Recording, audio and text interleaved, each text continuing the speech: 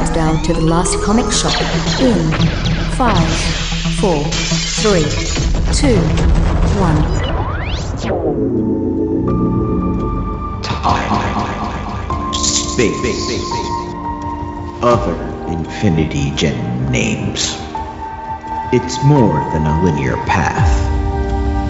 It's a prism of endless creative possibility, where a single issue can break into infinite realities, creating alternate worlds from the comics you know. We are the last comic shop. We are your guide through these vast new realities. Follow us and ponder the series. What if?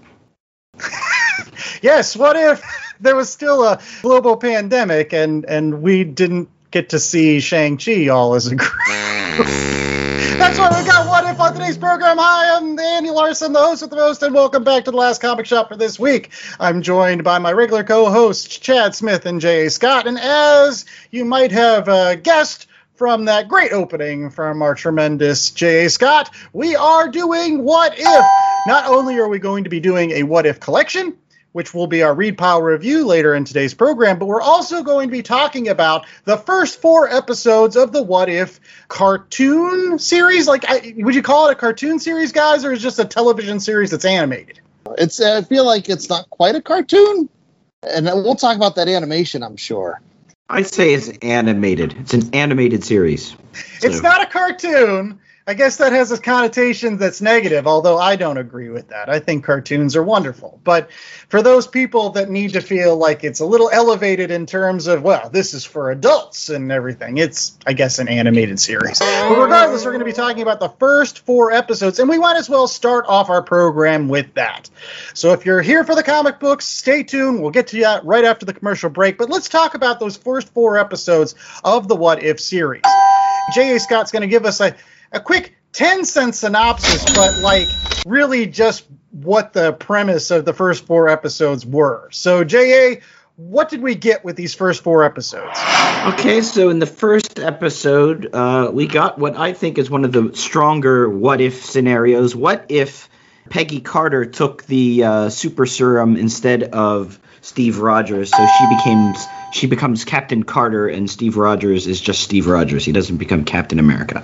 He becomes Discount Iron Man. Sorry. In the second one, what if T'Challa was taken and became Star-Lord? So T'Challa, growing up, wants to leave his house, wants to go outside of Wakanda, and he is the one who's taken away to become Star-Lord, and it's, it's a play on him going around being Star-Lord, but he's the Black Panther too. Yeah, he stays a good guy, and bad guys become good guys, and other bad guys, they're good guys too. It's one big happy family. Though everyone thinks that Thanos is still, that's genocide, dude. So the third one is, what if all the Avengers died? So Hank Pym goes crazy because Hope is killed. She was a member of S.H.I.E.L.D., and he goes crazy and he kills all the Avengers. And then Nick Fury and Loki have to team up to fight off Hank Pym. What if we all just forget about that one? That was the least memorable of the bunch. And the final one, the most recent one that just aired last week? So what happens if Doctor Strange loses his heart rather than his hands? So the idea is that his love interest dies, and she is a, what do they call it? An absolute point? Yes, that's it, an absolute point. So he goes against what everyone tells him not to do and tries to keep her alive and ends up destroying a branch of the universe. Yeah. My title for this one was, what if Doctor Strange got split into 2 and got a different goatee, and it was super, super dark and everything dies all the time? Well, that is a great synopsis. I kind of like Chad's. And I think I'll start off at least my initial thoughts with that one, because honestly, for a couple weeks there, I thought nothing's going to get better than that Captain Carter episode. Nothing's going to be as good as what happened with Captain Carter. When she, throws that Jeep over top of her head with her shield, Like, that was awesome. Like, I watched that one with my kids. They were just having a ball in that. And then that Doctor Strange episode came out. And oh, my gosh. Like, the pathos in that episode. And the best thing is, we'll get to this in, some of our reviews of the What If series. I'm a huge fan of any time the Watcher plays a direct role in kind of the narrative. Like, in this particular one, it's the first time that any character thus far in What If turned around and said, "Hey, you guy with the big bald head, like, what are you doing there? Can't you help? Can't you do something?" And he's like, "I am forbidden to interfere," in the traditional Watcher thing. Although, if you read the 616, the Watcher interferes all the time, so it's not that big of a deal. But but in this one, he's sort of like, "Nope, sorry, you're bad. You screwed up the universe." That's true. He's more of a judger. Let me pass my judgmental attitude on you. He's kind of smug about it. He's like, "Well, if Doctor Strange wouldn't have done this, this wouldn't have happened. I kind of warned you, but not." So I think the series as a whole is obviously, getting people who are not super into Marvel. Maybe they just do the MCU, they do the movies, they do the TV shows, but they don't read all the comics or anything. Sort of introducing them more to the idea of the multiverse, that different things can happen and they affect different timelines, and you can jump between timelines, you can split timelines. It's just another chess piece on the board of Phase 4, I think. One thing I do notice, and I'm going to point this out, if you like the Peggy Carter one and you like the Doctor Strange one, you must have a big thing for space octopuses. Space octopi. All right, I'm not into that tentacle stuff. I'll just say that. But it is kind of cool. I'm calling it that it's Shuma-Gorath. That's who I think it is. For those folks that, read the comic books of Doctor Strange, he's kind of like a Lovecraftian old one. And I'm calling it's the same character. And I'm totally betting by the end of this What If series that we get a throwdown, a WrestleMania style, between the Watcher and Shuma-Gorath. I was going to say, this is part of the MCU, dude. That's going to take 3 more movies, a couple more spin-offs, and 3 more Disney Plus shows. I wonder who they would get to do the Let's Ready to Rumble part. Would it be the Living Tribunal? Let's get ready to rumble. And his head could spin, so each one of the sides says part of that thing. The best part about this is they would still get Michael Buffer to voice it, because they're bringing everybody back for voices on this thing. Yeah! That's what I was just going to say. I'm loving the production values. I mean, we'll talk about the art, but the fact that they've gotten all these A-list actors to reprise their roles is great. Absolutely. And before we go into that stuff, I wanted to give my thoughts. I picture this What If as like the MCU leftovers. These are all the things that are left in the fridge that they either didn't cook yet or should have cooked and forgot about. But you have that Peggy Carter episode. That was awesome. I felt like that was like squaring up with Haley Atwell and all the stuff they had promised her. Like, we knew that character was awesome. They let her be awesome. The second one, they were just showing off how great Chad Boseman was. Look, if we just insert this guy in here, all these guys that were bad guys, they're not bad guys anymore. They're laughing about genocide instead of actually doing it. Like, that's great. And then with the Hank Pym one, like I said, that one, we'll just forget about that. But then the Doctor Strange one. Whoo, buddy. Andy, you were talking about how your kids were watching the first one with you and cheering them on. My 3-year-old came down during the Doctor Strange episode. I'm like, oh, my God, this is going to be nightmare fuel for the rest of your life. Yeah, so dark. When evil Doctor Strange is opening his mouth and eyes and absorbing all those other creatures and then taking on their characteristics shortly. And that was after he had already killed his girlfriend 600 different ways. Just again and again and again and again. Oh, man. Yeah. It is definitely not an episode that I watched with my kids. I mean, they watched the first 2, and the Avengers one, I was kind of like, I don't know about assassination and stuff. I will say that it is the weakest one of the 4, but there was one redeeming aspect of that. I kind of liked, I don't know, the Hank Pym played by Michael Douglas be like batshit crazy. Like, I think his, at the end when he comes in and he's all like haggard or whatever, I don't know, I've been watching a lot of the Comiskey Method, so like I'm into Michael Douglas now, so like I'm like, and it's awesome because that's Hank Pym. Like, Hank Pym is kind of a jerk in the real Marvel universe, so if there was somebody that was going to go around killing Avengers, I'd put my money on Hank Pym. Yeah, but that one was all about hope. They forgot about the heart of the MCU, the team player that makes everything go, the handsome, ageless, charming Paul Rudd. It is true. I wonder if that's the same reality, though, that the President Loki character comes from the Loki TV show, given that Loki takes over and everybody seems to be okay with that. Like, Loki takes over, and everyone's like, yeah, sure. I think that was actually the thing I had the biggest problem with. I'm like, really? Nick Fury's like, yeah, whatever. He can be president. He can take over. It's fine. We're okay with all this. Yeah, because we've got Captain Marvel and Captain America, so the two captains will go after him then. Yeah. They won't be the Avengers anymore. They'll be the Captain Squad. Oh, they could get Captain Britain. Or maybe they'll get that Peggy Carter from that alternate universe. That would be that should be the next What If. Like, bring all the captains together. Yeah, the Council of Captains. That would be the best. My last question to both of you is really best episode, your favorite episode. I'm going to go with the Peggy Carter one. It was the classic sort of what if setup, let's take one thing and change it. And then you got to play around with all, how women were viewed in the 40s. And I like that they didn't just toss Steve Rogers away, that he became sort of proto Iron Man. And I thought it had a lot of good stuff going on. Okay. Chad? Well, I agree that was a very strong episode. My pick would have to go with that Black Panther episode. Just because when you factor in all the real life things, and that was Chadwick Boseman's last performance we're going to see in the MCU, and that they were like, listen, this guy is a shining light, and boy did he pull that off, and just all that charisma and all that emotion, all that stuff was there, and it was wonderful, especially in light of everything that's transpired these last few years. So that one stands out for me as something that'll never be replicated. That was great.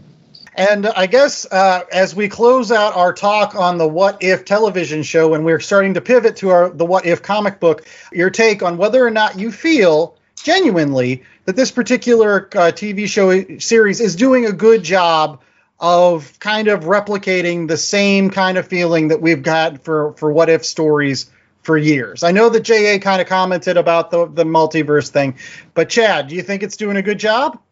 I think so, though. I will say one of my favorite things about What Ifs, especially the original run, was when you would get those different artists on there. Like, you would get Frank Miller doing What If issues, and the art style would change. And we never went back and circled to talk about that cell animation that they're doing. We're like, sometimes it's cool, but then sometimes the voices don't quite match up, and it drives me a little bit crazy. I wish that would change up a little bit more from episode to episode. But I think at the heart of it, like, what ifs are always these stories that, like, here's this one point where things pivot. And traditionally, I was talking about that Doctor Strange episode, a lot of them do go dark because it's the only place in the Marvel Universe where you can have consequences. Yeah, it is true that what ifs are notorious for just killing people left, right, and center. Like, that's what their job is. They're like, what if this person died? What if this person died? Because, like, again, in regular continuity, if you kill somebody, it's a major event. So you can't, death is one of those things that always seems to fire off the trajectory somewhere else. And I'm glad that they're at least playing around with that, because that was my thought too. Is it's like, I'm glad that they're doing a lot of death stories, because that's what If is famous for. So I like it. I'm glad, as a longtime fan of the What If series, I'm glad that folks that don't read comic books as much are getting introduced to something that's been a mainstay of Marvel comic books for decades. And to Jay's point, it's playing with the idea of the multiverse, which, if there's any thread thus far in Phase 4, it's that, hey, there are a lot more universes than just the one that exists in Endgame, because we got to push that envelope. We got to do something else. So, in any case, we're going to do something else right after these commercial breaks. We're going to get into our Read Pile review of the What If collection with great power. So stay tuned for that. Hi, this is Stig from the Modern Escapism podcast. Do you need a getaway from the real world for a few hours? To find some time to just procrastinate and forget about everything else? If you do, then the Modern Escapism podcast can help you with just that. Our goal from the start has been to distract listeners from the doldrums of real life and provide that getaway that so many of us need from time to time.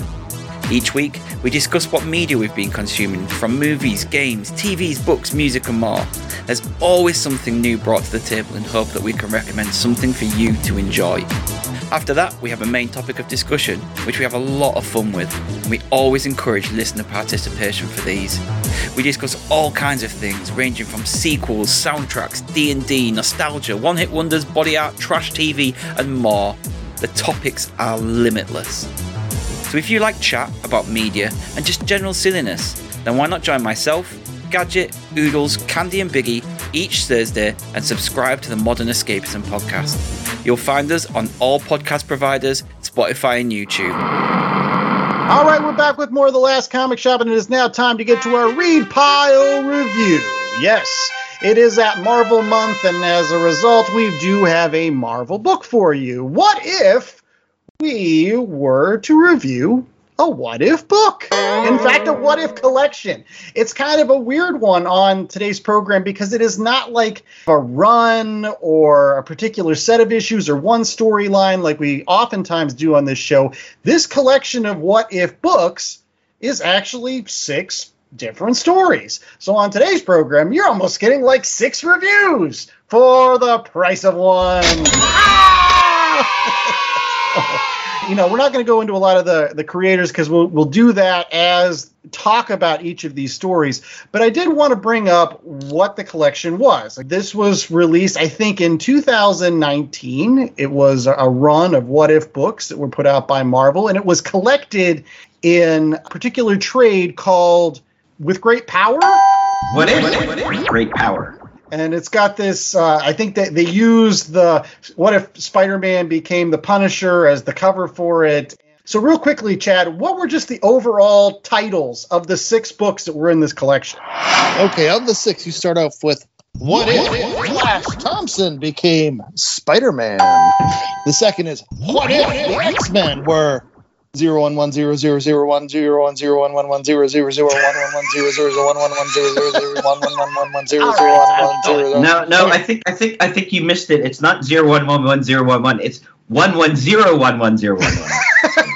No, there's a 0 there. All right, move on, guys. The third one was What If Peter Parker Became the Punisher. The fourth, What If Marvel Comics Went Metal with Ghost Rider. What if Thor was raised by frost giants? Brr. And the last one was What if magic became Sorcerer Supreme? Yeah. And we're going to be spending a lot of time talking about that particular issue because it's one of those books that Chad has wanted to talk about on this particular program for quite some time. It has been one of his favorite comic books over the last couple of years. And in fact, he's recommended it on a previous show. I think the beginning of a storyline that eventually turned into... We need not talk about that. All right. We'll later. save it. But we're going to save that book because I think What If Magic Became Sorcerer Supreme was collectively our favorite of these 6 issues. And I think, again, that's the great thing about What Ifs is, it's, again, Marvel's test kitchen. Whether they put toothpaste on your chicken, you just eat it and you're like, oh, that was delicious, or oh, that was awful. But you just move on. And that's the best thing about this. So we're going to start off with J.A. He's going to list, other than the Magic issue, which one was his favorite and why? Probably going to be the unpopular opinion because on the pre-show, everyone sort of indicated that this was what they thought was the weakest entry. But I found the concept, if not the execution, of what if the X-Men were a bunch of digital numbers interesting. And that was done by Brian Hill was the writer with Neil Edwards and Giannis Milanogiannis as the artists, and Rochelle Rosenberg on colors, and VC's Clayton Cowles on letters. I honestly did like that story because I didn't know what the hell was going on. That, to me, felt like I had just popped into issue 413 of an X-Men run, and I didn't read any of the previous issues, and I had no idea what Cable and Domino were doing.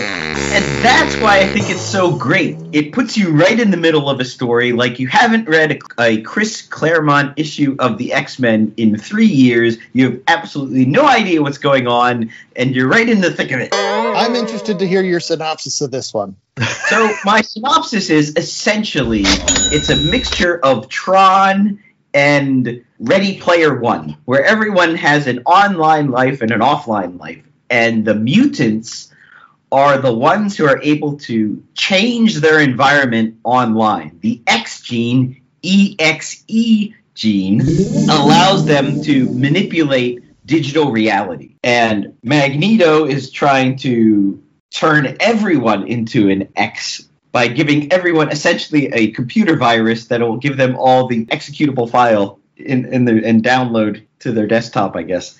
So Domina goes in because her ability to use her X powers to change things inside the digital domain while Cable is outside trying to break in. It's very much Ready Player One meets Tron. Okay. I was going to say it throws a lot of Matrix in there, too, because the Domino's hooked up, into the net, and, he's got to keep it steady and stable so that she doesn't, die because she's hooked up to the network. And then at the end, they show, the X-Men that come out, and I was like, what is this? Who are these people? That drove me nuts. They did 2, variant covers for characters that appear in one panel.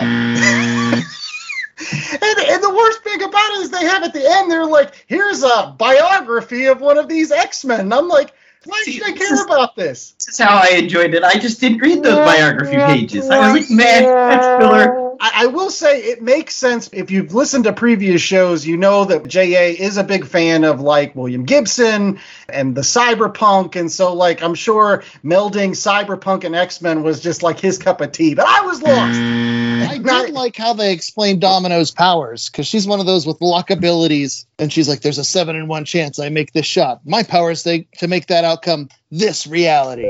I'm like, okay, in a computer world, I could see that, with all the algorithms and whatnot. Okay. Well, let's move on to Chad. Other than, again, magic becoming Sorcerer Supreme, what was one of the what-if stories that you enjoyed? Okay, so the one I'm going to talk about is the one that I think was the runner-up for least liked story in our pre-show meeting. It's the What If Marvel Comics Went Metal with Ghost Rider. Yeah. And we just have to preface, this doesn't mean that they put out a comic book with a metal cover. We're not talking about 1990s era special covers. We are talking about Norwegian black metal or Norwegian death metal, one of the two. I feel like we need a Rob Liefeld. But yeah, so this was done by Sebastian Gerner writing it. Casper Wingard was the artist and colorer. Joe Sabino from VC did the letters. And basically, this one I thought played the most and had the most fun with the what if format. What they did, they pretended like Robbie Reyes was an intern at Marvel in real life. So you see CB Cebulski saying, hey, there's this metal band coming to tour the offices. I want you to take them around and show them what's what.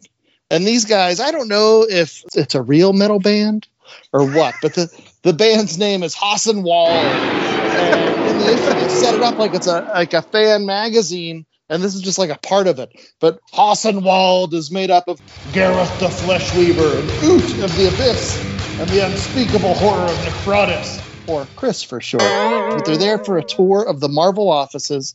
Whenever Robbie Reyes, he walks them over to the cubicles where there are, 100 Marvel staffers just clicking away at their computers, and Chris is like, the silent struggle. Pointless search for meaning in the blinking void of life. It's even more beautiful than I ever could have hoped for. But it's all that, melancholy, depressing, ridiculous stuff that is part of the Norwegian metal scene, where I know I recommended to the boys before the show. There's a really great episode of Revisionist History with Malcolm Gladwell where they dig into death metal and black metal culture. And it's all about being as depressing as possible. And sometimes they're cannibalistic, and sometimes they're satanistic, and sometimes they're all these things. Everything is so dark and so depressing, but at the same time, it brings out so much joy in the audience. And they played with that the entire time. So it's like Marvel Comics is a real place, but then this band is here, and the band's going to make this comic, and they want to put their blood in the comic. Yeah. Kiss from the 70s there. And when the goat that is running the printing press turns into this demon goat, and it opens up the abyss, hell and damnation and everything, and you have Robbie Reyes trying to sort things out. And there's also a nice little meta commentary there when they talk about how in comics, transcend the coil between life and death. Because all these comic characters are always coming back all the time. What do you do when the grave is merely a pit stop, and a world without death is a world without life? And it's all this over-the-top melodramatic metal stuff. I love it. And he's got to stop the distribution of the comic because anyone who reads the comic turns into a demon hellspawn. I love that. That's right. And the publisher's like, no, the comics go out. They go out. They're moving.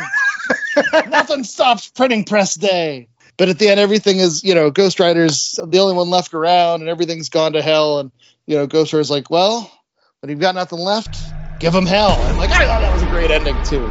So it was very meta, very silly, very over the top, very dark and depressing at the same time. All the things I want out of a ridiculous comic like this one shot. Well, again, like the X-Men story, I was just lost at times. Look, I got what they were trying to do. I won't lie. I do like Robbie Reyes, and I think he's an awesome Ghost Rider, but those were the only pages I cared about. Where, like, when he was fighting the demons and things, I'm like, yeah, this seems like more of a traditional comic book thing. And maybe it was just because I had different expectations. Well, I'm going to jump in with my one, and I think that it's kind of the antithesis of the one that Chad just picked, because to me, this one was the one that felt like the most traditional what if story. As I mentioned previous in the show, I am a huge fan of the original what if run from the 1970s and 80s. It is one of my favorite comic books, and I love just picking up what if issues. So what would be better than giving it to one of those writers from that era? And that's the what if Flash Thompson became Spider-Man story. And it's written by the wonderful Jerry Conway, who, if you're a fan of The Last Comic Shop, we reviewed one of his books a couple months ago when we did Superman versus the Amazing Spider-Man. It's the same Jerry Conway, with art by Diego Olortegui. And Walden Wong on ink assists. There you go. But it is wonderful because not only do you get a very interesting story, which again is actually a story that they've already told in a what if. Back in the 1970s, they actually had an issue where they said, hey, what if Spider-Man's powers were given to 3 members of Spider-Man's supporting cast, one of which was Flash Thompson, in addition to Betty Brant, and John Jameson, which is kind of a neat issue if you can track that one down. But in this particular one, it tells the story of really that jerk Flash Thompson that we all remember from the original Amazing Spider-Man run from the 60s and 70s. He was a jerk, but the reason why he was a jerk because he was trying to overcompensate for his lack of self-confidence, to be honest, like any other bully in the world. He does a lot of the things that Spider-Man was supposed to do, like he stops the burglar because, that's what superheroes do. And he embraces the superhero life, but you can see how it, like, the cracks in the facade start, falling away from Flash Thompson just because he's a jerk. He has no compassion. So when he's beating up thugs in the middle of the street, because he's not cracking wise, because he doesn't have Peter Parker's heart, people are scared of the dude. And rightfully so, because he's not a nice guy. He has that military mindset where he is a weapon, and he wants to use that weapon efficiently and effectively, but not with heart or care or responsibility. But not only do you get this kind of story that unravels, Aunt May getting, some sort of radioactive sickness. Cancer thing. And having to get isotope 36, which happens in the Master Planner saga, although I didn't understand that because without Peter Parker giving the blood transfusion, I have no idea how she got that. Don't think too hard. But in the end, Flash Thompson actually ends up killing Peter Parker in a fit of rage. And in that, he actually has this moment where he says, holy crap, I'm not a good person. The great thing about this story is the fact that not only do they have the story going on, but they have a narrative technique that they used to use in a lot of old what-if stories where the Watcher, in this case, Nick Fury, because he is now the new Watcher after the events of Original Sin, is kind of not only narrating the story, but playing a part in it, kind of telling the story and adding his own flavor as a narrator. And so one of the best lines in this whole book that I loved was the fact that, like, that scene in Amazing Spider-Man 33 where Peter Parker lifts the huge weight over himself and proves himself worthy as a superhero. He says, this is a moment that's so important to the tapestry of the multiverse that it happens everywhere. And Flash Thompson get his moment. And he gets his moment by saying, I'm not a good guy. That's where he digs down deep and he says, I'm not a hero. That's what gives him the strength, to lift that huge weight, as opposed to Peter Parker realizing that he is a hero and taking responsibility. So great story from Jerry Conway. Come on, guys. You love that one, right? That's what actually I liked best about that story was the Watcher aspect to it. The idea that in all the multiverse, there are these certain threads that never change. And it goes beyond just, you always have to have this scene of Steve Ditko having Spider-Man lift the big powerful stuff off of him. It goes that because Ben Parker lived, someone has to die. Balance always has to be maintained. So because Ben Parker lived, Peter Parker must die. Even if you change certain things in the quilt you're making, you always still have to have a quilt at the end of the day. It's inevitable to Thanos. But no, I thought this one, it was a solid premise, and I thought the story was okay. I felt like it was a little bit paint by numbers, but at the same time, when you're just bringing What If back to the forefront, that's not a bad thing all the time. Yeah, I like how they placed it. It was the first story in this graphic novel collection, so I thought that worked the best too. Because for people who have read What If stories in the past, as you alluded to, Andrew, it gets you back into the What If mindset. And for those who have never read What If, it's a nice opening amuse-bouche, letting you know what's to come and setting up the premise. You must be watching Ted Lasso as well. Your amuse-bouche comments. I will say it's the only story in which they use the Watcher as a character. The rest of them, he doesn't even appear. This new Nick Fury, version of the Watcher. I think he's called the Unseen or something like that now. But what? You know why? Because that's dumb. They never should have gotten rid of the original Watcher. Oh, Lordy. You know what else was dumb? What's that? What if Peter Parker became the Punisher? Oh, yeah. That's where I wanted to pivot, because there is that other Spider-Man story in this. So, as a huge Amazing Spider-Man fan, which one you liked more? Because they're kind of similar premises. Sort of. So this one, What If Peter Parker Became the Punisher, is written by veteran Punisher writer Carl Potts, with art by Juan Ramirez, colors by Rochelle Rosenberg, and Travis Lantham from VC did the letters. Premise, I thought, was so dumb, because I just couldn't see Peter Parker being a Punisher-style character. I thought the suit, super dumb.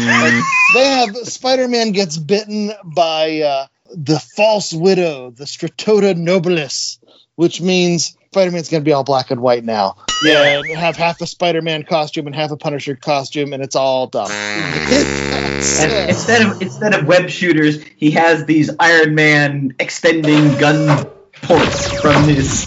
Yeah, and he makes special bullets to kill certain members of the Sinister Six. He's like, here's my electro-killing bullet. Here's my Kraven, hollow-tipped ones. But for everything about this one that was dumb on the surface, I really enjoyed the story. I think Carl Potts, even more so than Jerry Conway, hit a lot of those vintage notes, but managed to put an original twist on it. Where, like I said, Peter Parker, he's out there and he's killing his foes now. He's looking for ways, like the Green Goblin. He's like, all right, so I have to shoot him twice. The first one to get through to the armor, then the armor's going to reform. But if I shoot him really fast with the second bullet, it'll get there. And he's developing all these strategies. And, it was fun to see Spider-Man with strategery. But also, after he rescues Gwen Stacy, he's like, no, I'm giving it up. And then who stumbles across the Punisher costume that Spider-Man famously throws into the dumpster? It's Frank Castle. Yeah. And so it all comes full circle. I did enjoy that story just simply because anytime the Green Goblin is given menace, I'm not going to use the term badass because I thought he was kind of lame. I also agree that a Spider-Man with no heart is not the Spider-Man I'm ever going to root for. And so a Spider-Man that kills his villains, nah, that's not my Spider-Man. But at the same time, that is my Green Goblin. That guy was crazy, and he had menace, and he was psychotic, and he was homicidal, and he wanted to kill Spider-Man, which was awesome. Yeah, to me, it was okay, this is Spider-Man trying to be like Batman. I'm Batman, Spider-Man, Punisher, kind of. That's who I am. So it was an okay story, but the premise, it was one of the weaker ones in the 6. I was glad when it was over. And then it's like nothing changes, right? Because Punisher becomes Punisher at the end anyways. So the great what if is basically there's no more Sinister 6. Gwen Stacy is the winner of the whole thing because she didn't die, essentially. Yay! She gets the no prize.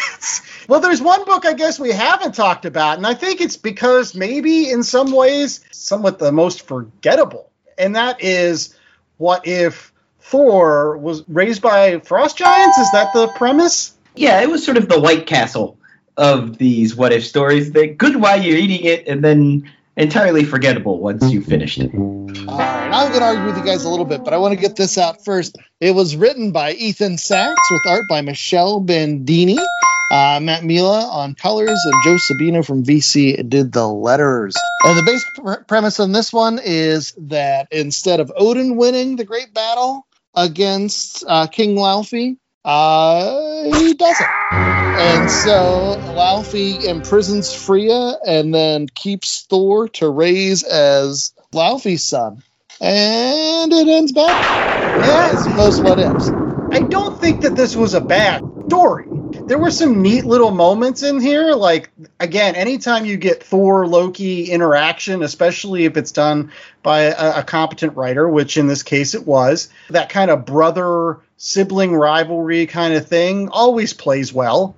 But, like, I'm sorry, I kind of sort of didn't buy Thor would be, like, just so mean in this. Maybe I put on rose-colored glasses when I think of my Thor, and he's just heroic. But the fact that he was nature versus nurture guy. Yeah, I don't know. He just seemed like, I don't know, a douchebag, and I was just like, I don't. See, in my opinion, I thought Thor was the dutiful son.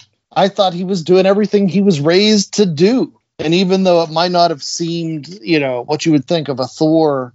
Keep in mind, Odin had Thor do lots of terrible stuff too, but we'd sing his praises like, yeah, thank you for crushing that monster. And, yeah, thank you for decapitating this thing and doing all that. Now he's doing it for the other team. That monster was just trying to chase birds in a parking lot. He's not doing anybody any harm.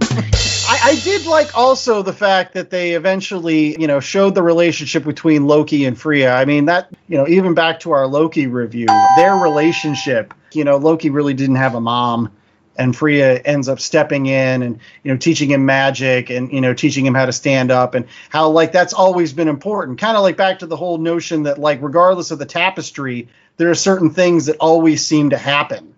And so this story also kind of plays with that, where it's like, yeah, Loki's eventually always going to be looked at like as a black sheep in some way or form, and then end up, hanging out with mom and, maybe learning how to cook, and then eventually going on to be a great chef.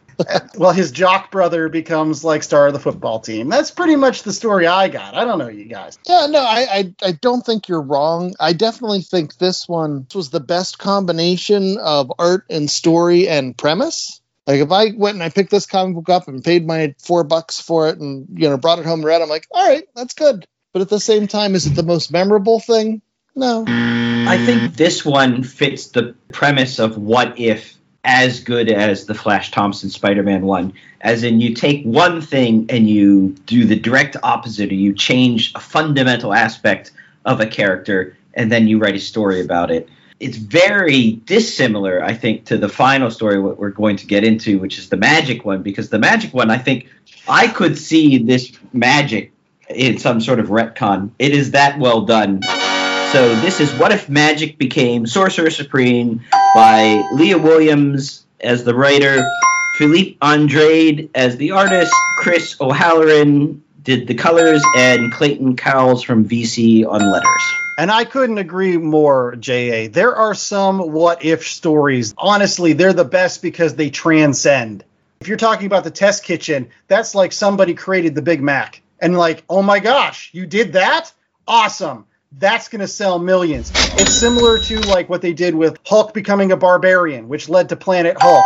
Jane Foster getting the hammer of Thor and becoming female Thor. These are ideas that like end up having wings and just spread. And this one's a great one. Well, yeah. So I really enjoyed this story. Well, the synopsis basically on this one is we start off with Magic, who is wandering across the United States. It's after she's come back. So she's come back from limbo, but she hasn't gone back to the X-Men. And that's the conceit. That's the what if. What if she comes back and she doesn't go back to the X-Men? So she's essentially hitchhiking across the U.S., posing as a 13-year-old, getting picked up by dirtbags, and then destroying them.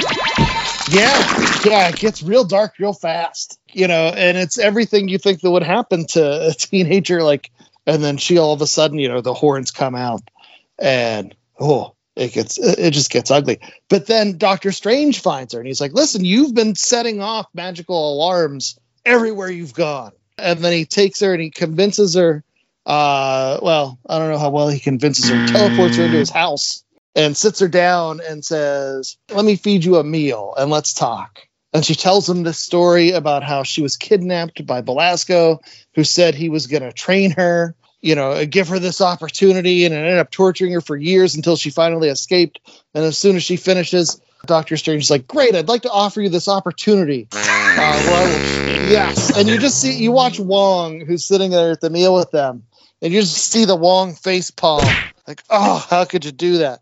Boy, it fits Doctor Strange's character. Yes, Doctor Strange bringing her in and saying, let me give you exactly what you just had, but different.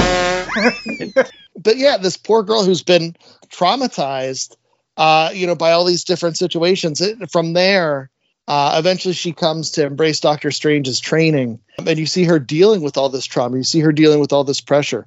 Eventually Belasco comes back, and it's Strange v. Belasco. And then Magic comes in to play, and it's a beautiful story. Yeah, it's something that's very plausible. You could see that had Chris Claremont not been involved and Magic got turned from a Claremont X-Men over to who was writing Doctor Strange, that we could have had a successor to the Sorcerer Supreme. I like the idea that they don't play up her mutant skill, but her magic powers, because that's something I think that gets lost sometimes in the X-Men books. It's a book about mutants, so they're always focusing on mutant powers, and they don't do enough with her magic links. Yeah, and I liked the relationship between Magic and Doctor Strange, to be honest. It was weird because, they were antagonistic at times, but they were also supportive with each other. The relationship was evolving and growing. Doctor Strange being Doctor Strange, it doesn't work for him. Other times it really does. Like this moment when he was just like, look, dude, I'm just tired. And you're here because I want to retire. And he's dropping F-bombs, and I don't want to say a little whiplashy at times, but I don't know, he is challenging her. He knows what her potential is, and he's not pulling punches. But at the same time, the moment that Belasco shows back up, he's the one that's like, no, you're not going to mess with my student. You're going to have to go through me to get to her. And I think that's why at the end she's like, this is my family. He's willing to stick up for me. He's willing to be that mentor, that teacher that I can trust. And that's earned, which is awesome. And he sells it to her straight. He talks about being Sorcerer Supreme. He's like, listen, this is not a gift. It's a sentence. And she embraces that. She's like, good. I need something like that. And I misspoke earlier when I said she was 13. She's 15. Yeah. So that makes all the difference in the world. Anyone who's raised girls knows. 13 and 15 are very different time periods in a young lady's life. But that scene where she creates the soul staff, that's her act of creation. Everything was just so powerful. And, we already talked about how there's so many terrible things that, this story reflects. This also is an incredible story of strength and overcoming. And boy, sometimes you just need that. You're absolutely right. You could see how this book would just basically set off an entire series. And in fact, we might get to that in our recommendations. So stay tuned for that. More Last Comic Shop coming up right after these messages. Do you ever find yourself sitting on the couch late at night wondering, what should I watch? Aimlessly flipping through streaming services, pondering as you let your cursor settle over a title, but you just can't bring yourself to commit and push play. Well, guess what? We do that, and we made a podcast about it. Because everybody pretty big podcast, but we decided to make ours about movies. I'm Kay. I'm E. And together we start a journey through cinema where we watch a movie, sit down, discuss it, Debate it, test each other's knowledge of it, and then give our final seal of approval or disapproval. yeah. So join us as we try to search the infinite web, attempting to answer the age-old question, what should we watch? So check us out wherever you get your podcasts.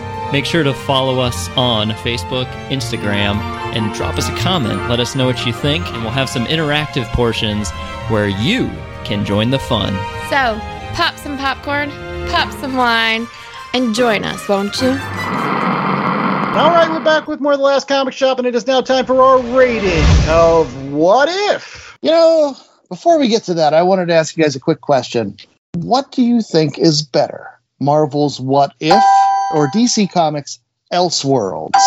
I prefer What If, just again, not only because I'm a Marvel fan, but because I feel like the Marvel continuity is so strong. Like the 616 is like a Bible that when you have these what if stories, again, they're like one-offs. Like they just happen over here. Elseworld stories to me are like whole realities unto themselves at DC. And sometimes they have nothing to do with the real DC going on. They're just like, yeah, this is a better story than what we could tell with the real Superman. So we're just going to tell it. I think the problem with Elseworlds is you don't know where it ends and real DC reality starts. Because, as Andrew said, DC books are so bat crazy anyways. I think it's more of a marketing gimmick because half of the books in DC could be Elseworlds books or not Elseworlds books because DC has no continuity. All right, so I was ready to agree with you guys on a lot of those points, but here to say that Elseworlds are superior to the What Ifs. Yes. I know, and it's actually for a lot of the reasons that Andy brought up.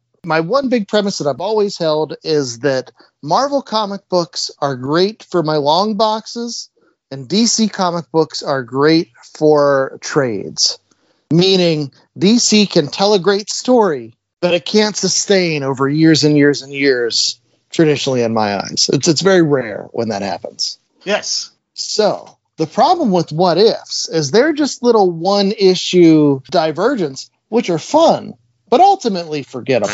Most of these stories that we read in this collection today, you're going to read them, you swam around in it for, 15 minutes, 20 minutes or whatever, and then 2 months from now, you're not going to remember most of them. Okay. Whereas DC Elseworlds, because the DC characters are not as steeped in continuity, because they're more iconic, one, they get longer stories, but they take those iconic characters and the Elseworlds give you the things that make those characters matter. Like, why do we care about a guy that could run as fast as the speed of light? Or why do we care about so many different iterations of Batman in different times and different places? Like, it shows you, okay, this illustrates why Batman matters. Whereas, like, the What If, like, it's like, oh boy, this really shows that Marvel made the right choice that first time. Like, the Elseworlds, I think, to Jay's point, are the things that define the DC characters. Yeah. Think of the great DC stories. They're Elseworlds. Right. It's hard to not agree with that. Some of the best DC stories are Elseworlds. So, Dark you're Knight right. Returns is Watchmen. Would that be Elseworlds? I don't know if that's Elseworlds. But then you got to question why, if the best stories are Elseworlds stories, do they not just make them real reality stories? Is the DC reality that bad that the only good stories are the non-reality stories? Yeah, for whatever reason, I've always found them to struggle. Most of their regular books are just too mundane. They're not as adventurous with that. But with the Elseworlds, they throw whatever at the wall. They let Wonder Woman rip out Superman's spine and use it like a Mortal Kombat weapon. Yes. Go back and listen to our Wonder Woman Dead Earth review, and you can hear all about that. But no, you bring up a great point, Chad. I mean, I like What Ifs just simply because I also like the premise of the Watcher. Like, DC doesn't have the Watcher. Like, they don't have Marvel anymore. They screwed that up. Well, what if we move on with the show and get some ratings? J.A., what's our rating scale for the What If collection we read today? And as a whole, as a book, even though we liked individual stories. I'm going to stretch your sound effect library on this one. Question marks. Okay. All right. J.A., how many question marks are you giving What If? It's a solid 3 question marks. There's, as a collection, you can come in, you can read a story. If you don't like it, you can always just move to the next story. There's some high points, there's some lower points, but because each story is its own little self-contained thing, if you don't like it, it's going to be over in a couple of pages, and you can move on to the next story. All right, Chad? Yeah, I'm going to say 275 question marks for the exact same reason. I think they're fun. I enjoyed a lot of them. I think the magic was a 4-star one. I thought the metal was ridiculous in the way that it should have been ridiculous. I missed those meta comics from the Marvel days, like what if the Marvel bullpen were the Fantastic Four?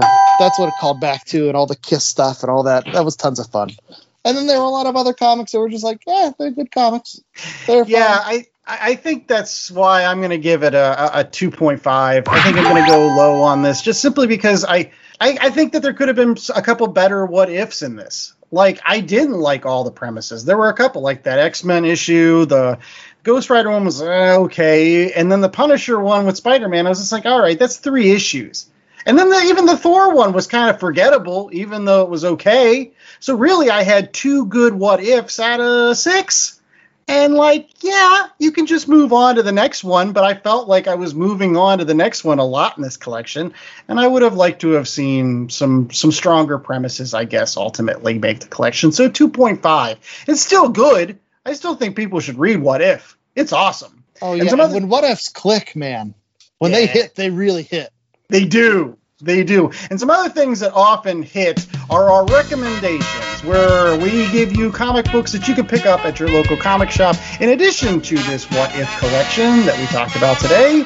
Yeah, we like to give you something current, something that's related, and something a little bit out of left field. And something that is definitely related is what I'm going to recommend is the What If Classic Collection, which brings together the first 12 issues of the 1977 original What If run. And you get some classics in here. So we're talking, what if the Fantastic Four was joined by Spider-Man? Oh, wait a minute. I think that happened, didn't it? Yeah. What if Hulk had the brain of Bruce Banner? What if the Avengers had never been? And I think this one got alluded to as well.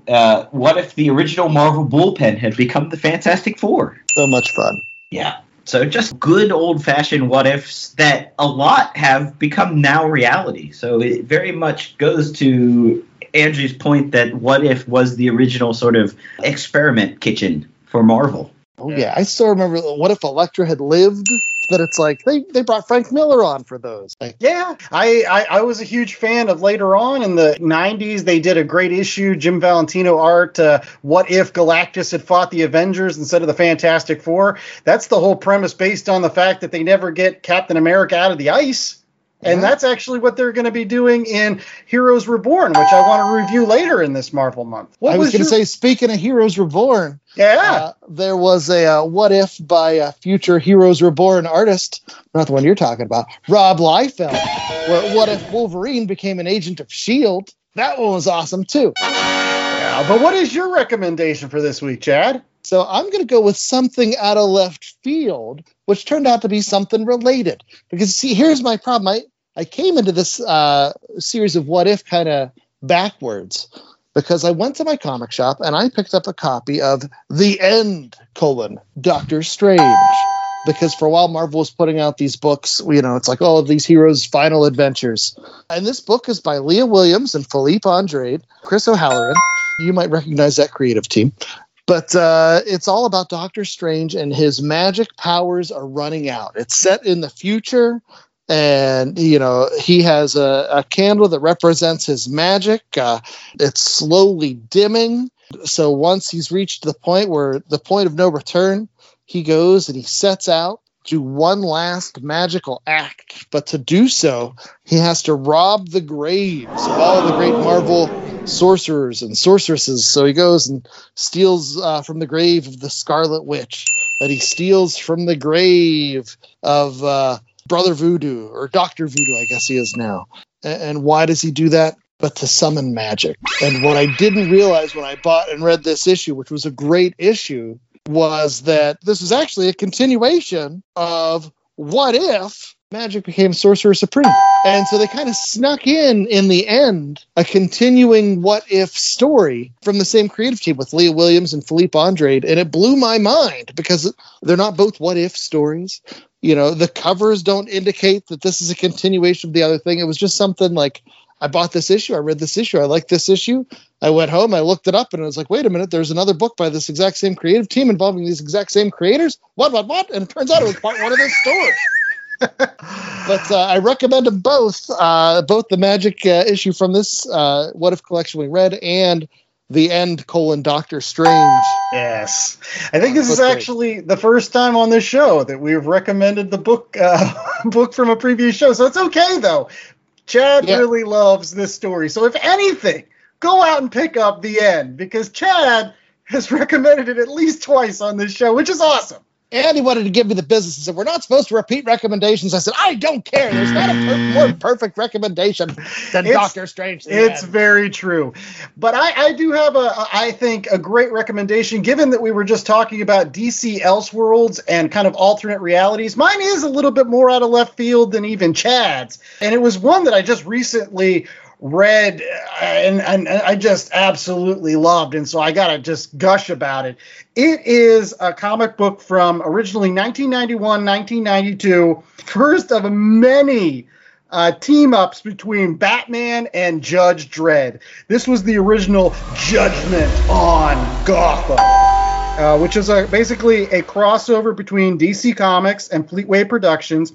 It was written by John Wagner, longtime Judge Dredd writer, as well as Alan Grant, with art by Simon Bilesley. It's just tremendous for no other reason than Simon Bilesley's art. Like, again, the whole concept is the fact that Judge Death manages to steal, I don't know, some MacGuffin that allows him to transport into the regular DC continuity. And in doing so, Batman fights him. Eventually, Batman gets transported to, the 2000 AD world of Judge Dredd and Megapolis 1 and all this other stuff. And of course, Judge Dredd, seeing that he's a vigilante, immediately, tries to arrest him. But then, longtime character Anderson, also a judge there, kind of says, no, Judge Dredd, we need to help Batman because he's going to take down Judge Death and his teaming up with Scarecrow and all this wonderful stuff. And it ends up just go to actually a heavy metal concert, a death metal concert in this particular book, too. A lot of takeaways very similar to some of the books we did today. But that art is just tremendous. It's amazing because Scott Bilesley won the Eisner in 1992 for this particular book. His kind of Frank Frazetta, highly textualized, almost painterly style in this particular book is just a sight to behold. If you've never seen his work on Lobo with the arm penis cover that Chad has shown me so many times, you know that Simon does wonderful work, and it's just filled with this. Not only did he win the Eisner for it, but it was also nominated for Best Graphic Novel in 1992, and it actually lost to Will Eisner, who also had a graphic novel that year, and they gave him his own award. So, great stuff. I don't know if the rest of them are as good as this one, but definitely pick up Batman, Judge Dredd, Judgment on Gotham. It is the bee's knees. Love that stuff. Yeah, I remember that one from when I was a kid. That was my first introduction to Judge Dredd and Judge Death. I'm like, these guys look awesome. Yeah, I mean, Judge Dredd has a chin that's a mile wide, and all these and Anderson looks like that classic 90s hot. So good. Something that's also so good is our podcast. And make sure that you rate, review, and subscribe by going out to www.lastcomicshoppodcast.com, a terrific place where you can find links to all of those wonderful podcasting platforms such as Apple Podcasts, Google Play, Spotify, Amazon Podcasts, Pandora, and all these other places where you can find our show. And if you love our show, make sure that you leave us that 5-star review, because we live for that.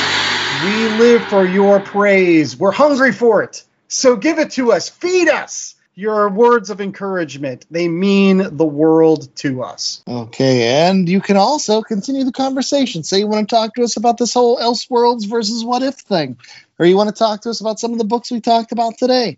You can find us on social media like Twitter and Instagram at Last Comic Shop, or on Facebook at Last Comic Shop Podcast. And if you want links to all those, you can always go to www.lastcomicshoppodcast.com. And what else can they find, J.A.? I was just going to say, when you're on the website, make sure you check out our merch, and you can play a little what if. Like, what if I don't want this Last Comic Shop t-shirt? I want that Last Comic Shop t-shirt. What if I want a Last Comic Shop t-shirt with some Kirby crackle in it? What if I want the Last Comic Shop t-shirt that's low-key? What if you want the purple Heather? What if you want the red Heather? I definitely recommend a Heather. I recommend the Shannon Doherty Heather. While we might be the Last Comic Shop Podcast, we hope to not actually be the Last Comic Shop. So you can find comic shops in your area by going to www.comicshoplocator.com, where you might find a place that will stock What If with Great Power, which we read today. Or maybe the What If collection with all those great classic What If stories that are currently being turned into the Marvel stories you know and love.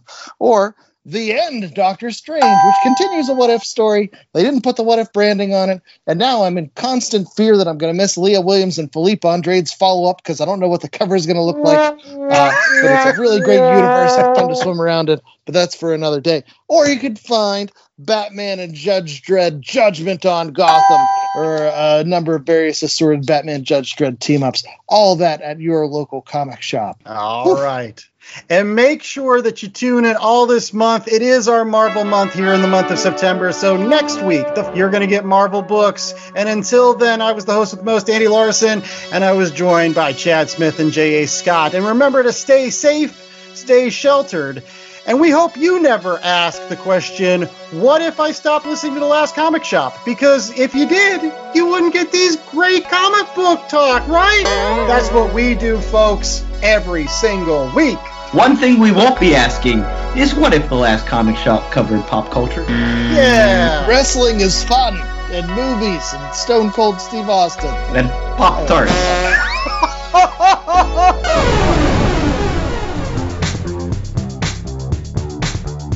The Last Comic Shop was a 2021 Black Angus production.